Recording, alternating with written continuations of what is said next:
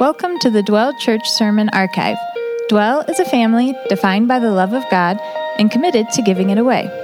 Here is this week's message. Thank you guys so much for being here today. You made it out in, the 17th blizzard of this Denver snow season. I'm sorry about that. I always tell people oh yeah, it snows, and then 3 days later it's 70 degrees. And that's happened once over the past 3 months, and the rest of them have just been these miserable things. So thank you so much for being here. Hey, and thank you for joining us on our first Sunday of Lent. Now, you'll notice if you look around that we're not a big sort of pomp and circumstance kind of high church. We meet in a movie theater. Your feet might be sticking to the floor right now, right? We're pretty low key. I'm wearing a hoodie currently, right? It'd be difficult for me to take some sort of I can't imagine lighting incense right now in my hoodie. That's a strange thing. So you might be asking, why in the world would a church like this celebrate Lent? Man, it has been a huge and powerful thing in my life and in the life of our church over the past few years since we started 3 years ago. It's a season that we celebrate every year where we sort of take a step back from our normal sort of patterns of life and actually try to sort of live on less. In fact, this year we're calling our Lent series Less is More. What that means is we're sort of giving up something to get more of Jesus. And as a part of that, you'll notice our gathering liturgy changes. Liturgy is just a fancy word for sort of order of worship that we do. So our liturgy changes during this time. Each Sunday we're going to be starting off with a psalm of lament.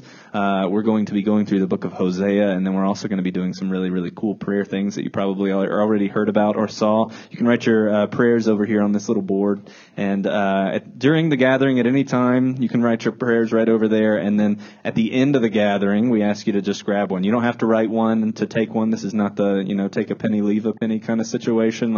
You can grab somebody else's prayer off of that board and be praying through it through the week. So thank you so much for joining us.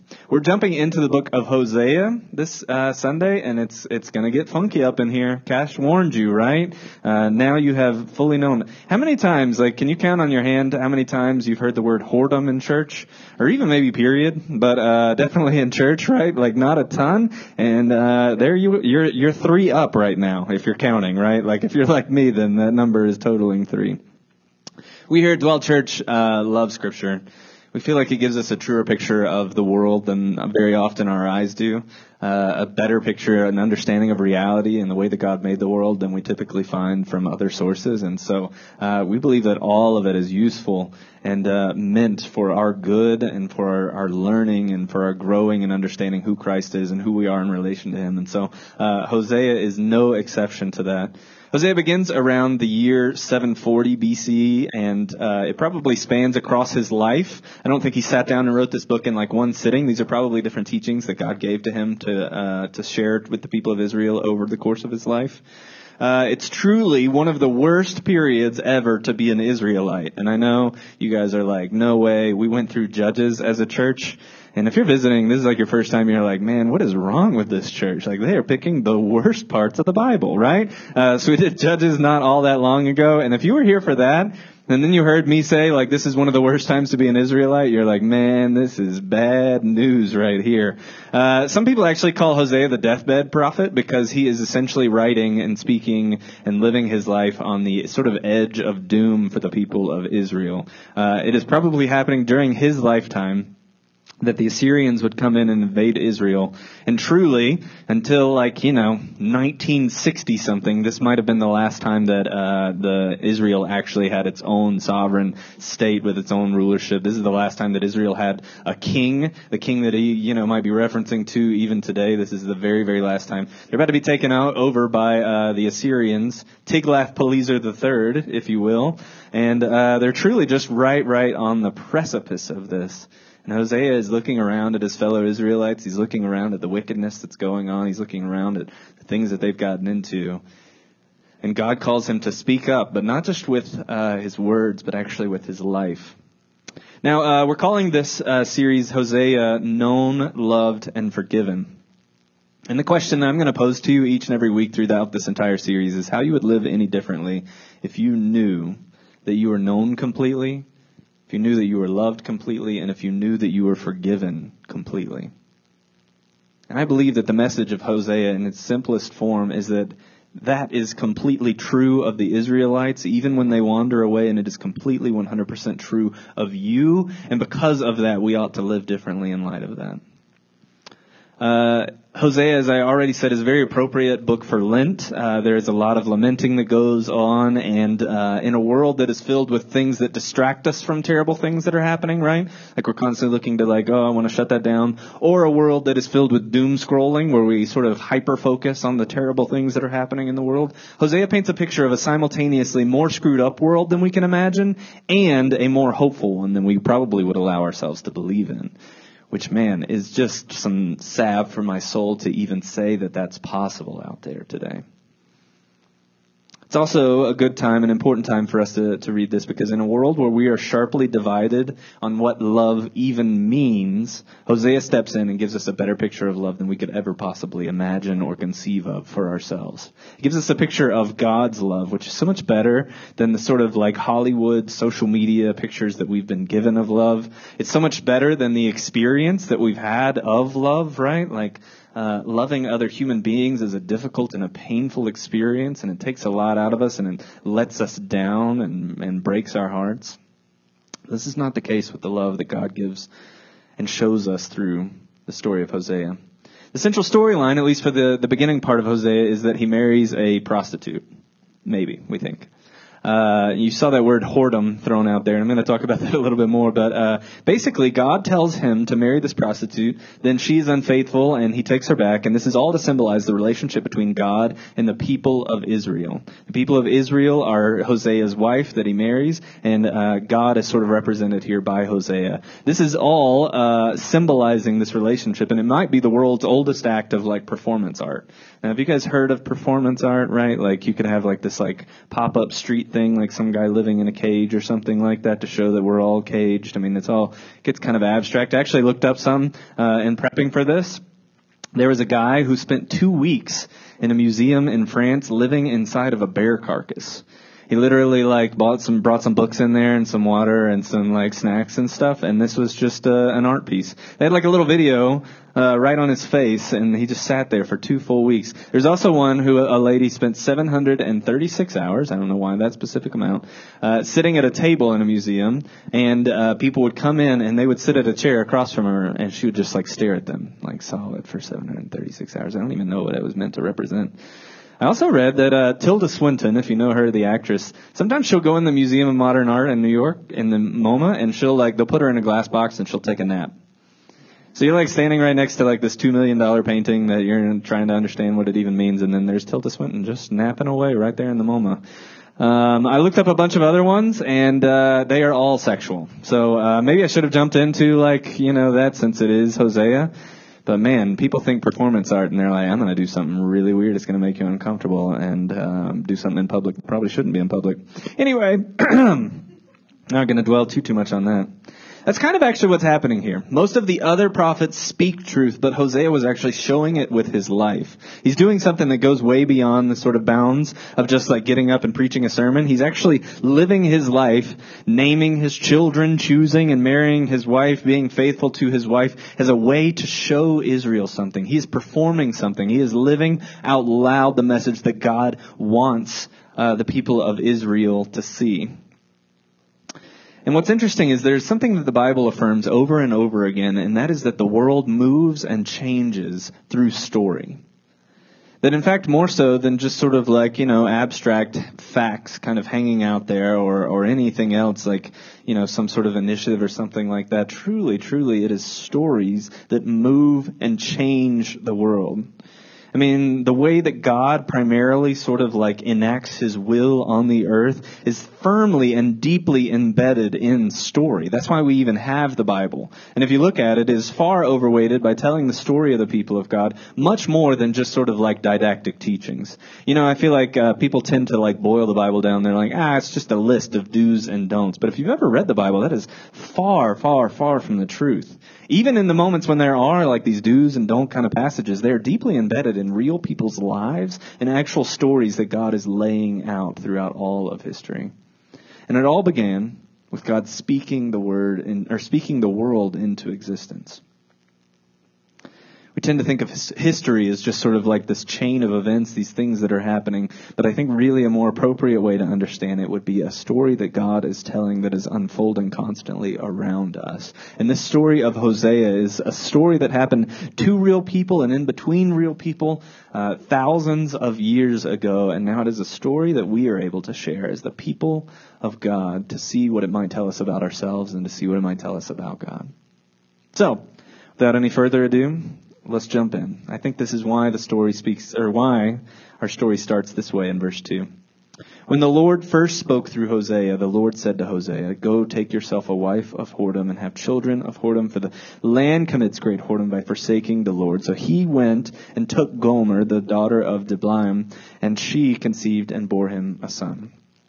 Now, the next two chapters, the next two Sundays really, are going to be super important. We're going to talk a lot about Hosea's wife and his relationship with his wife. So we're not going to spend too much time on that today, other than just this little side note that it gives us. And it really just like blazes right through it, right? It's just two sentences. Go take yourself a wife of whoredom and have children of whoredom. Now, it says, like whoredom, like 3 or 4 times. We're probably going to get pulled off our YouTube channel for this, I imagine, or at least like flagged, you know. There's going to be like one of those little buttons, are you old enough to watch this video? Because we're throwing it out there, and it's going to get even worse, folks. Next couple of weeks, we're going to get a little bit raucous, okay?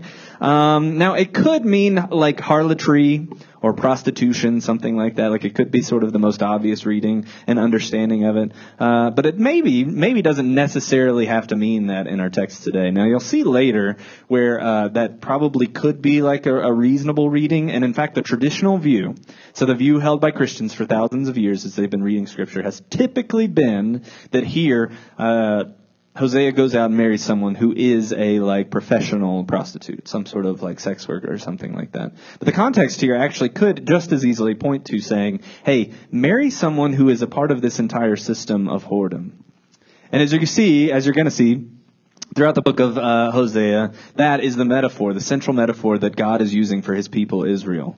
Because here he has entered into a covenant relationship very similar to a marriage with them, and they are people who are constantly running away, they are cheating on him, they are adulterous to him, they are whoring around on him. And so what this could actually be meaning is not necessarily that she is taking someone who is he is marrying someone who is a current prostitute, but it could mean he's marrying into this entire system, this entire community of people, this nation of Israel, and marrying into all of their idolatry, all of their waywardness, all of the ways that they run away from God. And the point here is that he marries a woman, knowing that it'll be painful for him, knowing that God has called him to do it, something hard so that it can teach him something and teach his neighbor something, and he walks right into it. And then they have 3 kids, which is actually what we're going to focus on today. They have 3 kids.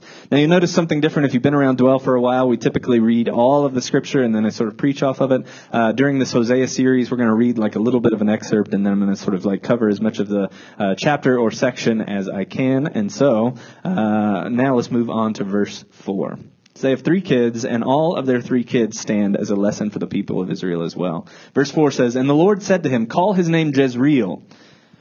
Cute baby name, I guess. "For in just a little while I will punish the house of Jehu for the blood of Jezreel, and I will put an end to the kingdom of the house in Israel. And on that day I will break the bow of Israel in the valley of Jezreel."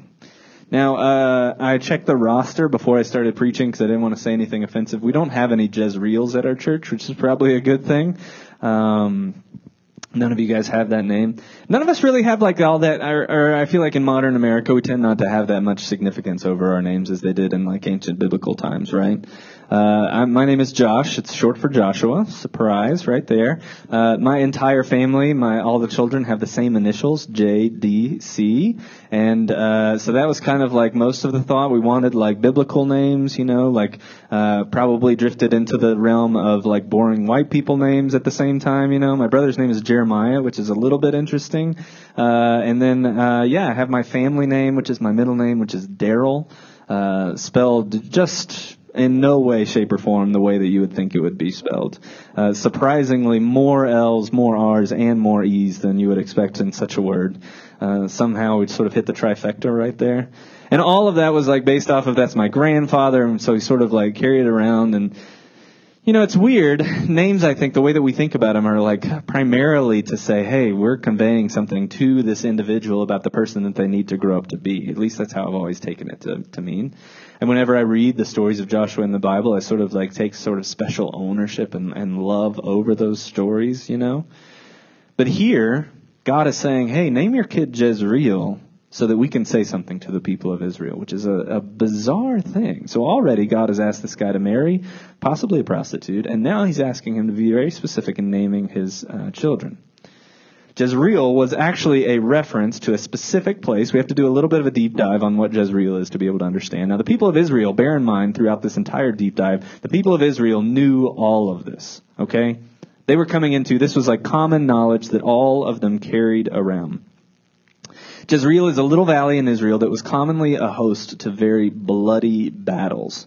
And this is a reference to the story of Jehu and Jezreel, and it's a specific moment in recent Israelite history. So in order to understand that, we have to go a little bit further back. We have to go back to King Ahab. Now, you've probably heard the name Ahab before. It is the name of the captain in the greatest American novel, Moby Dick, and also one of the most wicked kings in all of the history of Israel. Okay, so just a few generations before this guy Ahab was sitting on the throne, he was a wicked and evil king. And one of the worst things about him is that he was just spineless. And so he brings on this woman who is from another country, and her name is Jezebel. Jezebel, you might have heard that name as well. And he and Jezebel together reintroduced Baal worship to the people of God. They had been following God, and instead they brought back the false god Baal, and they were into all kinds of just terrible and awful stuff. Now, I'm going to do, like I said, just far deeper into this than may seem necessary, but I want you to paint a picture of what Hosea is referencing by naming his child Jezreel.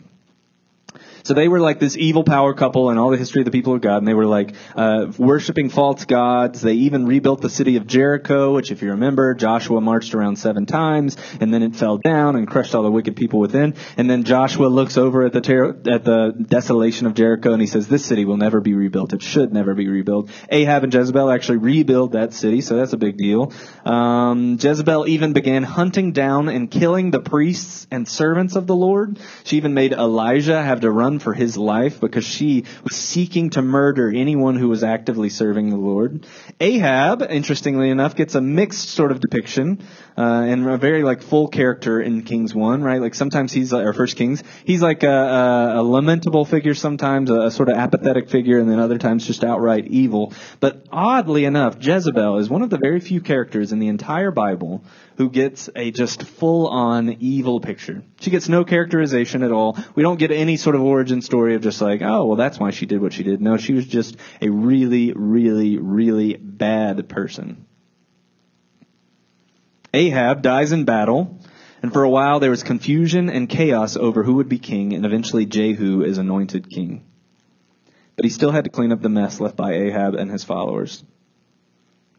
So he goes to Jezreel. And in Jezreel, they had built one of like truly the biggest fortresses in the ancient world. You can actually pull up images online. They've done a ton of digs over there and found this building. It has like this 3 or 4 story big tower that's connected to it. And Jezebel was hiding out in Jezreel. And so Jehu, as the anointed king, marches up with his army up to Jezreel. And he looks up and he shouts up at the people of Jezreel who are hanging out there, who are guarding Jezebel. And she looks out from her tower, and the scripture actually says she sort of painted her face, which is kind of a cutesy way since we're already in the NC-17. She was like making herself available to Jehu, right? Like she was using her whatever powers and wiles that she had. And Jehu calls up to the eunuchs who are like attending her servants, and says, hey, if you throw her out the window, things will go better for you. And so they do. They throw her right out the window. She dies on the valley of Jezreel, and then they trample her in the horses, or with their horses. Jehu and his army does not even go back and bury her body, because they say that her blood should be mingled forevermore with the valley of Jezreel. Had enough yet? There's more. So Jehu is sitting in Jezreel now. He's taken it over, and he says, this is not enough. I need to firmly establish my dominance over the people of Israel and over everyone, and calls for 70 leaders who were faithful to Ahab to be beheaded, and for them to send their heads in baskets to him at Jezreel, where he is now sitting and holding court. And Hosea is told to name his child Jezreel. Now, how strange is that?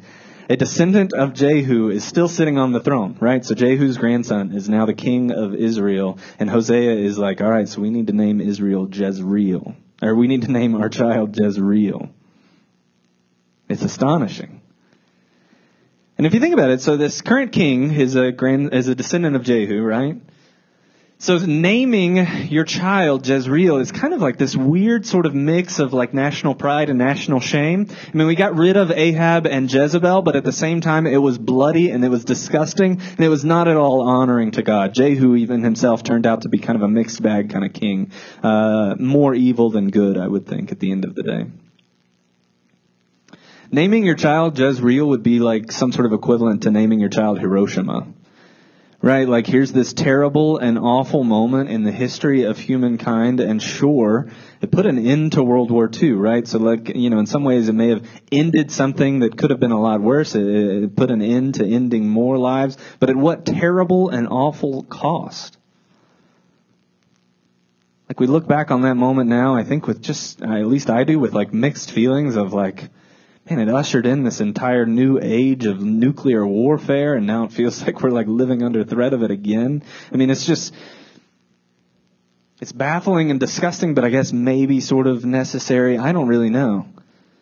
But either way, can you imagine? You go to like some sort of like, baby shower, and you're like, what are you going to name the kid? And they're like, Hiroshima. I'm like, well, I guess it sounds nice. I don't know, right? Like that's kind of dark. That's exactly what Hosea was called to do here. Let's look at the text again. It says, and the Lord said to him, call his name Jezreel, for in just a little while I will punish the house of Jehu for the blood of Jezreel, and I will put an end to the kingdom of the house of Israel, and on that day I will break the bow of Israel in the valley of Jezreel. God here is letting his people know, through Hosea naming his child Jezreel, he's letting his people know another Jezreel is coming. You know how you stand there in your arrogance and your pride over having conquered Ahab and Jezebel through this bloody and disgusting war? Well, man, you don't even know what is coming for you. I am bringing another Jezreel on the house of Israel, and in that day I will break the bow of Israel. Verse 6 says, she conceived again and bore a daughter, and the Lord said to him, call her name No Mercy, for I will have no mercy on no more have mercy on the house of Israel to forgive them at all, but I will have mercy on the house of Judah, and I will save them by the Lord their God. I will not save them by bow or by sword or by horses or by horsemen or by war. Sorry. This one feels a little bit more like a WWE kind of wrestler name, like naming your child No Mercy sounds like something that would have happened back in that era when that was like super popular. And I think this could connect to any number of really like touch points in Israel's history. God speaks very, very frequently about mercy. And so to name a child No Mercy seems like in direct conflict with who God is and how he reacts to the people of Israel. In fact, in Exodus chapter 33, Moses actually asks if he can see God. And God doesn't appear to him, at least not visually, but he very cryptically says this in chapter 33, verse 17. He says, and the Lord said to Moses, the very thing that you have spoken I will do, for you have found favor in my sight, and I know you by name. Moses said, please show me your glory. And he said, I will make all my goodness pass before you and will proclaim before you my name. And I will be gracious to whom I will be gracious, and I will show mercy on whom I will show mercy. In understanding who God is, Moses is like, God, I want to know who you are. I want to actually see you. God says, the most important thing about me is that I will be gracious to who I will be gracious to, and I will show mercy to who I will show mercy to. Implying there that he's going to do it to Moses and his descendants. And then he came down from the mountain after this little scene. He came down from the mountain. They built the Ark of the Covenant where they stored the 10 Commandments. It was marched in front of the army of Israel. It was the symbol of their national sovereignty. It was a symbol of their national pride. And right there, sitting in between these two golden arched statues, sitting in a place where there is nothing represented, there's no idol, because Israel never had like a sort of physical representation of God. But sitting between these two cherubim, these two angels, sitting on top of the lid of the Ark of the Covenant, it is called the mercy seat. It being the place where symbolically God was to come and sit and the people were go to him to seek mercy, to receive mercy from their God. All of this, sort of the founding of the covenant. All of this at the beginning of the people of Israel. Now, generations later, they're living in the promised land. They're following after wickedness. And God says, you need to name your child No Mercy. Because I will no longer have mercy on the people of Israel. Verse 8. When she had weaned no mercy, she conceived and bore a son. And the Lord said, call his name Not My People. For you are not my people, and I am not your God. So we go from Hiroshima to No Mercy to Not My People. We can assume safely that these kids did not make friends all that easily.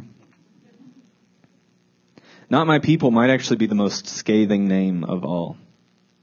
Because from the Abraham to Moses to David, God had called the Israelites his people, but now he's looking at them and saying, you are not my people. You are no longer my people. So you have to ask ourselves why. Why? Why these three names? Why are these so significant? Now remember what I said about the timing of this book. Israel is in shambles. Assyria is knocking at the door. Some have even called Hosea the deathbed prophet because he is there, doom and gloom. He knows that the end of Israel as they know it is coming, and he is trying to let his people know. God paints one last picture for them. And he tries to do it in the most spectacular and audacious way. He takes this guy Hosea, who's a prophet in Israel, probably well respected and known in Israel, names his three kids Jezreel, No Mercy, no longer my people. And this godly man marries a prostitute, has these three kids, and he shows this to the people of Israel, and he gives them one last chance to turn back. He gives them one last chance for them to wake up. And spoiler alert, they do not. They continue on in their wicked ways, and a very, very short time from now, the nation of Israel, God's chosen people, the people that marched into the promised land against vastly superior armies, against people that were bigger and stronger than they are, the people that walked in with horns and loud noises and destroyed strongholds, the people who walked over dry land crossing the Jordan, the people who were able to just sort of march into an already occupied and hotly contested territory and take it over just because of their faith in God, now were about to be destroyed in a sort of irrevocable way. Now there's all the background. And what we have to ask about this is something that in our Dwell group, actually, we ask every single week. We don't do any sort of really intense, super deep dive, busting out 6 commentaries kind of understanding of the Bible, but instead we ask ourselves 2 questions every week. What does this passage tell us about God, and what does this passage tell us about us? About God, this passage tells us that he does not take covenant breaking lightly. He does not take covenant breaking lightly. Covenant is a theme that goes throughout the entire Bible. We see it everywhere throughout the Bible, but this concept is especially prominent in understanding Hosea. Now, covenant, in sort of the loosest sense that you can possibly sort of say it, is basically just an agreement. It could be compared to a contract. If you've lived in a place that has an HOA, you might have an HOA covenant, which I think is just far too weighty of language for hey, don't park broken cars on the street, right? I don't really understand that. In the biblical sense, it more so means a sort of agreement between 2 parties who are willing to work towards a common goal and hold each other to certain promises. And so what's really special and unique here that you don't see anywhere else in the ancient Near East or any other sort of really religion that I'm aware of at all is that God enters into a covenant with his people. Now, usually for a covenant to work, both parties have to have some sort of equal standing, or the lesser party has to bring in a lot of extra authority and power, maybe somebody else to back up the covenant. But here we see God of the entire universe sitting down and making a covenant with his people, Israel. This covenant was designed to bind the 2 members of the covenant to each other so that they might work towards a certain goal. You can think of it sort of like a marriage covenant, right? So the goal is to sort of like build this happy and healthy marriage. The goal is to like, maybe have a family or sort of mutually work together to sort of achieve certain goals in life. And the covenant is agreement between those two people to say, hey, we are going to bind each other to these things, the things that we say in the vows. We are going to hold each other accountable to those things so that we might achieve this goal together of living our lives together. Both parties sort of bought in together to be able to sort of sign and agree to this covenant. If you're interested in learning more about covenants, I would highly, highly, highly recommend doing just a very light deep dive into this. There's a website called BibleProject.com. You can find some really, really great resources. Just BibleProject.com and look up the word covenant. There's some wonderful stuff on there. God made many important covenants with his people, but I think the most important one, at least as it pertains to Hosea, was this one.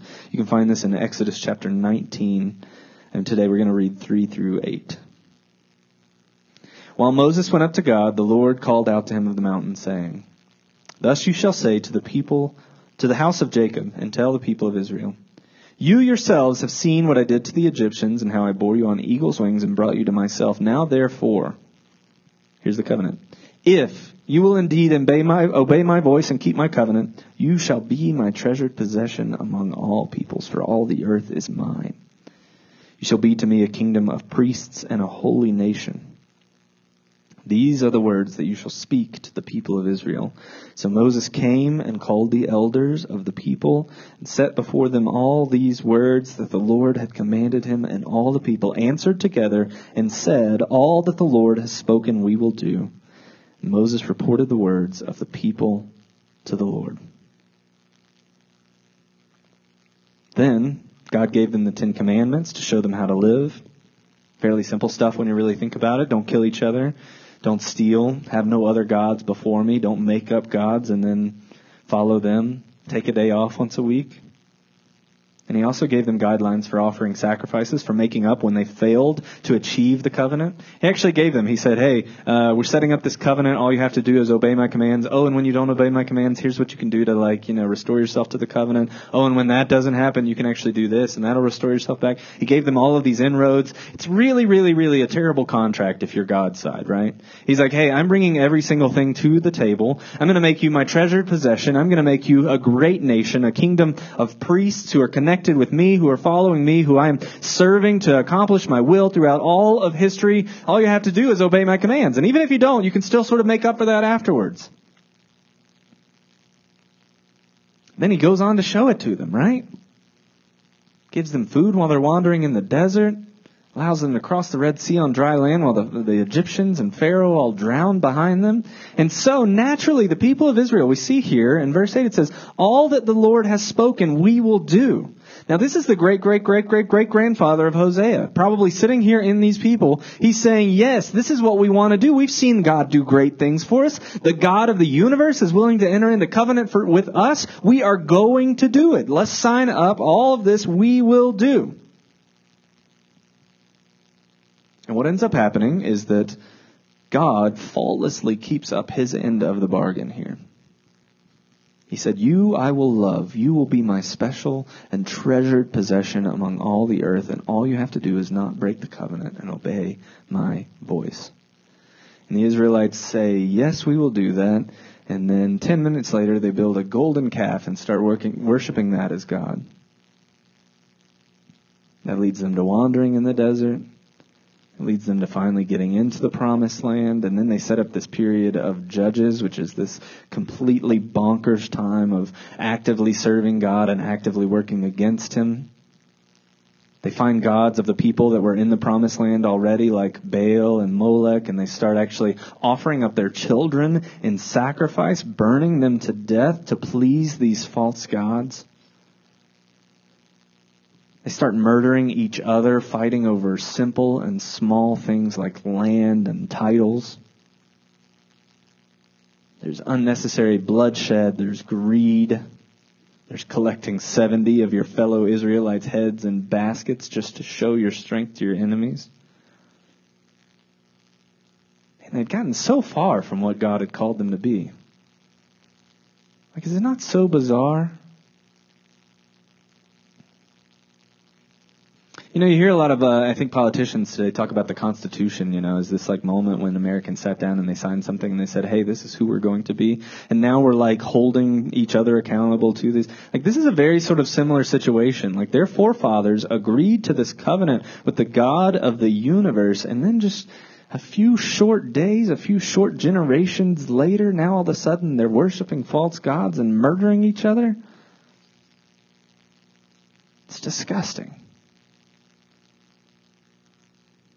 So God, after giving them innumerable times to turn back and to actually repent, to actually sacrifice and show him that they believe that he is God of the universe and he's going to uphold his covenant, God gave them millions of chances to do that. And now finally, in Hosea, he is saying with his children, hey, you Jezreel. Hey, no mercy. Hey, not my people. I am done. You have broken my covenant too many times, thousands of times, and I have been keeping it completely and graciously. I have been faultless on keeping up my end. I have made of you a great nation. I have turned you into a kingdom of priests so that you might be a blessing to the other nations of the planet. But instead, you have consistently turned your back on me. You have consistently rejected my good and righteous rule. You have consistently rejected obeying my commands. What this passage tells us about God is that he is completely justified here in his anger. And this tells us that God is a zealous and just covenant keeper who does not tolerate humanity's abuse, neglect, and rejection of it.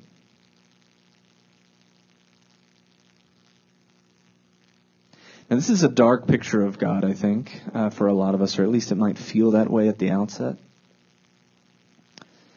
We kind of have a complex relationship with the way that we present God to and about ourselves, and really we see this throughout Scripture that it is this sort of it's difficult for us to hold in our small human minds, and we don't really have a very popularized version of this God who loves justice, who does what is right, because we know just how often we are unjust.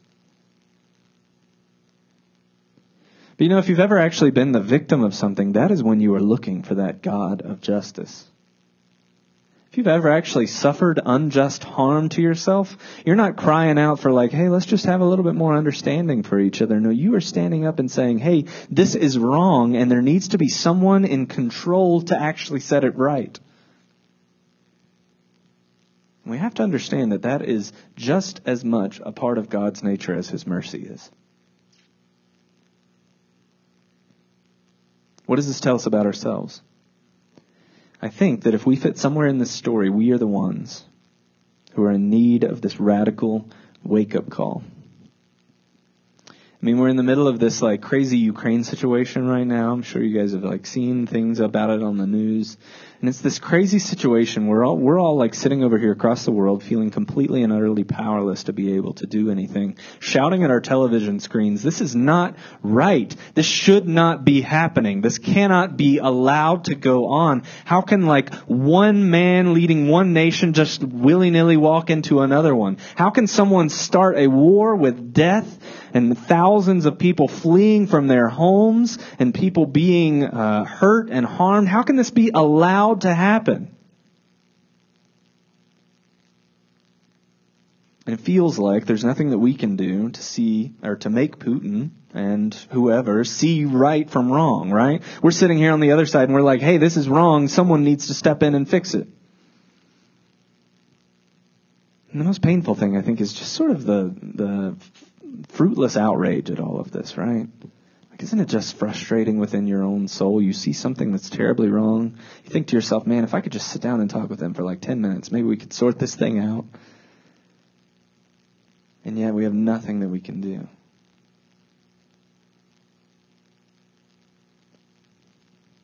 I think this is kind of the sentiment that God is expressing here in Hosea. That sort of sense of, hey, wake up, stop this, this is wrong, it is not right, is exactly what God is saying through the names of these three children. He's saying, wake up, Israel, wake up. You have broken my covenant. And I believe he's saying the exact same thing to us today. He is looking at you and I. We didn't march into Ukraine. We're not leaders of these governments. We weren't, taking part in Jezreel or anything like that. But I think the message from all of this today is that is the place where we fit. We don't get to sit as sort of like the just and right arbiter of what is right and wrong. We don't get to sit in this place where we say, hey, I have faultlessly kept this covenant with God, and as a result, I have rights and I have things that I deserve.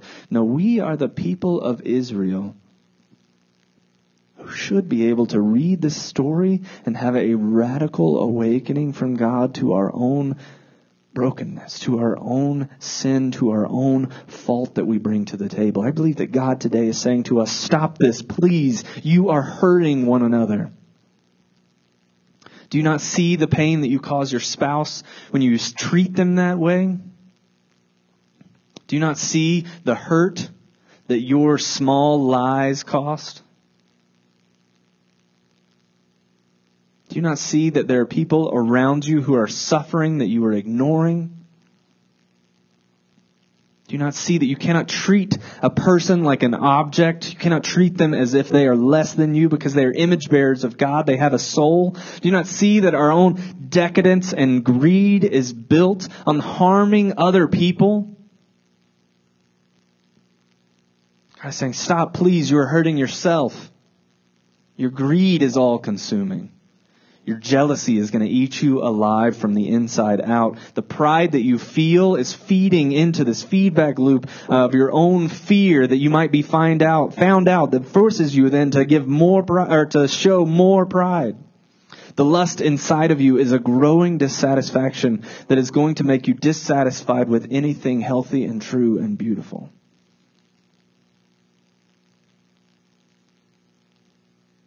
And all of this is simply sin.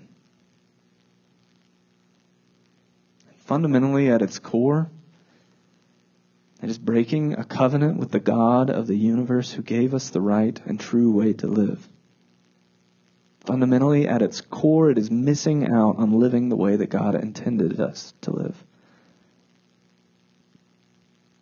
And because of that, it is no different than what the people of Israel were doing.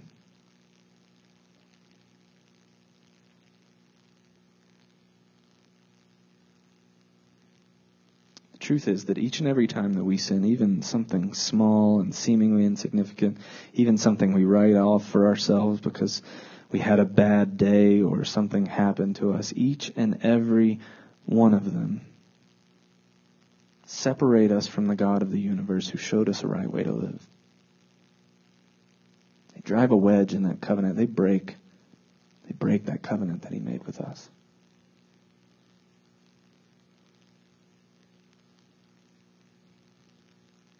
Think about it.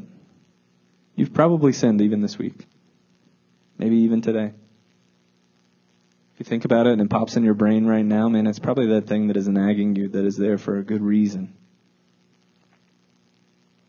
And the reason why, no matter how much we try and shrug it off and move on with our lives, it sort of sticks with us, because I believe it is a good and necessary thing to know and to be aware of our sin. That is exactly what Hosea was trying to make the people aware of here in the book of Hosea, and that is exactly what God, I believe, is making each and every one of us aware of right now, because only a robust and difficult understanding of our sin can even begin to save us.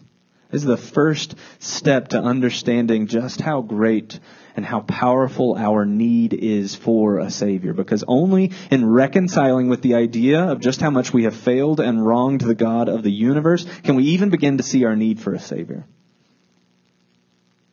If we continue to walk around minimizing our own sin, if we continue trying to walk around trying to ignore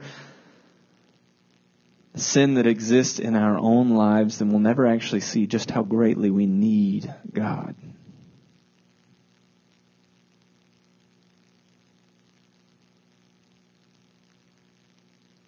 Can I just say, especially if you would not necessarily call yourself a follower of Jesus, or maybe you've been calling yourself a follower of Jesus but never really thought through this before,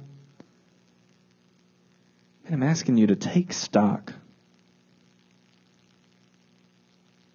Take stock, understand, try and wrap your mind around just how great and powerful your sin is and how much it separates you from a good and loving and perfect God.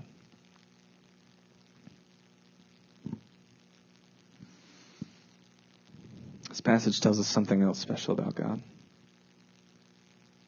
Because after all the sin, after all the wife of whoredom and Jezreel and no mercy and not my people, the passage still concludes like this.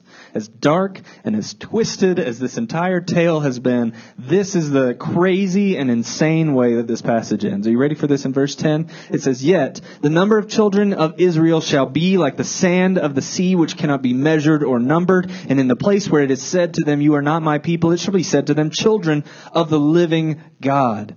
And the children of Judah and the children of Israel shall be gathered together and shall appoint for themselves one head, and they shall go up from the land, for great shall be the day of Jezreel." Even as bleak as this performance art was, as rightfully doom and gloom as Hosea might have been, knowing that the Assyrians are right on the doorstep, Hosea was doom and gloom, and as true as all of that is, he cannot even help but end this section with a message of hope. A hope that he would never even see answered, but I believe that we see answered in Jesus. The promise that the descendants of Israel would number the sand, or would be as the number of the sand on the sea, is given to Abraham, and we see that found throughout the Old Testament as the sort of consistent future vision of the people of God, that one day they would be so numerous they wouldn't even be able to count. And then with the coming of Jesus, we see that actually beginning to come to fruition. He promises here that the children, in verse 11, the children of Judah and the children of Israel shall be gathered together. What he doesn't even see there is that something that would be inconceivable in his time. Mind you, Judah and Israel were separate kingdoms at this time. Assyria takes over Israel. Judah gets taken over a little bit later. Something that would have been inconceivable in his time, that Judah and Israel should be reunited together, it not only happens, but also happens with the rest of the planet. That one day Jesus would reconcile all people to himself, that people from every nation, tribe, and tongue would come to know Jesus. This is the hope that Hosea is unknowingly painting a picture for. And they shall appoint for themselves one head, Jesus. That in each and every believer's heart, every follower of Jesus who buys into this covenant relationship under the new covenant that Christ ushers in with his death, might appoint for themselves head of this kingdom of God as Jesus, the suffering servant, the one who died for them, the one who made this covenant possible. Because the people of Israel failed so many times at the old covenant, Jesus came in and made a new covenant where it does not depend on our righteousness at all. But instead, he says, I'll hold up your end of the bargain. I'll be your representative for your side of the king, or your side of the covenant. And as a result, you and I, if you're a follower of Jesus, appoint for ourselves one head of the people of God. I love this last sentence because it's kind of beautiful, poetic, eschatological, if you will, nonsense, right? Doesn't make any sense in Hosea's context. I don't think we have any context to understand what it means in ours. But I believe that one day, somehow, we will. He says that these people of God, united against all odds, these people of God, with Jesus as their king, standing in right relationship with the God of the universe, these people shall go up from the land, for great shall be the day of Jezreel, that in that day they shall go up from the land, they shall rise up, they shall ascend, is probably a better literal translation of that. For that day, the day of Jezreel, which is that day of great national shame, that day of great destruction, that day that for generations afterwards was known for blood and death, shall hitherto be remembered as a day of deliverance. Great shall be the day of Jezreel, that in experiencing so great a death, we might be able to see such a life. He's speaking directly to people who were just generations removed from that moment when Jehu sort of reconquered Jezreel. And he's saying, as awful as that is, we will look back on that one day because of how wonderful things have turned out for us. We will say that was a great day because it showed us how dark things could get so that we might better appreciate the life. There is no resurrection without first having a death. And so Hosea concludes this passage by saying, great shall be the day of Jezreel.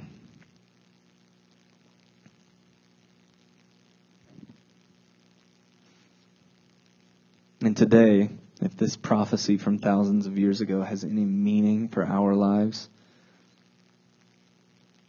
I believe that the choice is put before each and every one of us today. The message of Hosea is that based on our own behavior, we are oath breakers, we are covenant breakers, we are idolaters, we are sinners, we are people who are working hard to get far away from God and separate ourselves from His good and righteous love. But the truth is, what Hosea is foretelling, maybe even unwittingly here, is that Jesus would step in and make a way for us to be actually restored to this covenant, that we might be called children of God through Him. No longer is it based on how much righteousness we can bring to the table. No longer is it based on how good we can be because we know that we would fail, but it is instead based on the righteousness of Jesus Christ.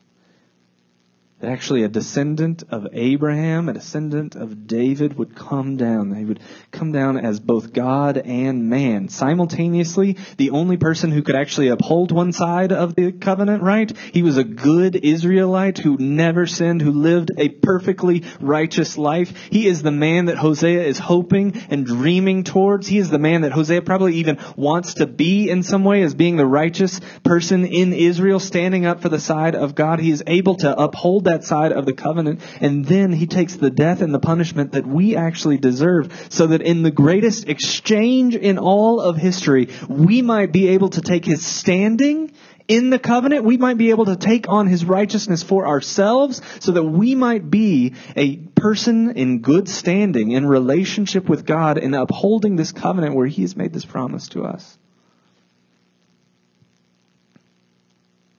Now, I know all of that is very abstract, very theological, very sort of pie in the sky, but I believe that it is the truth. I believe that it is the message that God has for each and every one of us today.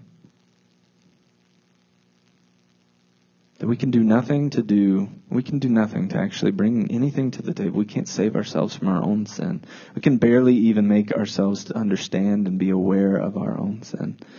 And all that ought to point us to do and to be is to place our full assurance, our full hope of eternal life, our full hope of life at all at the feet of Jesus.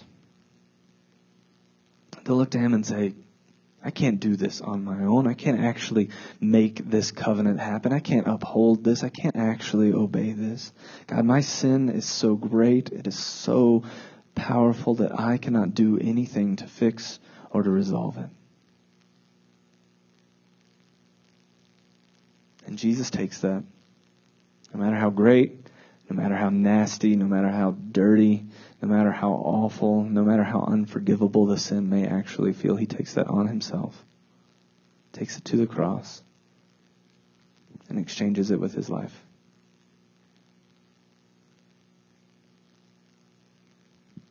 I'll ask you one more time.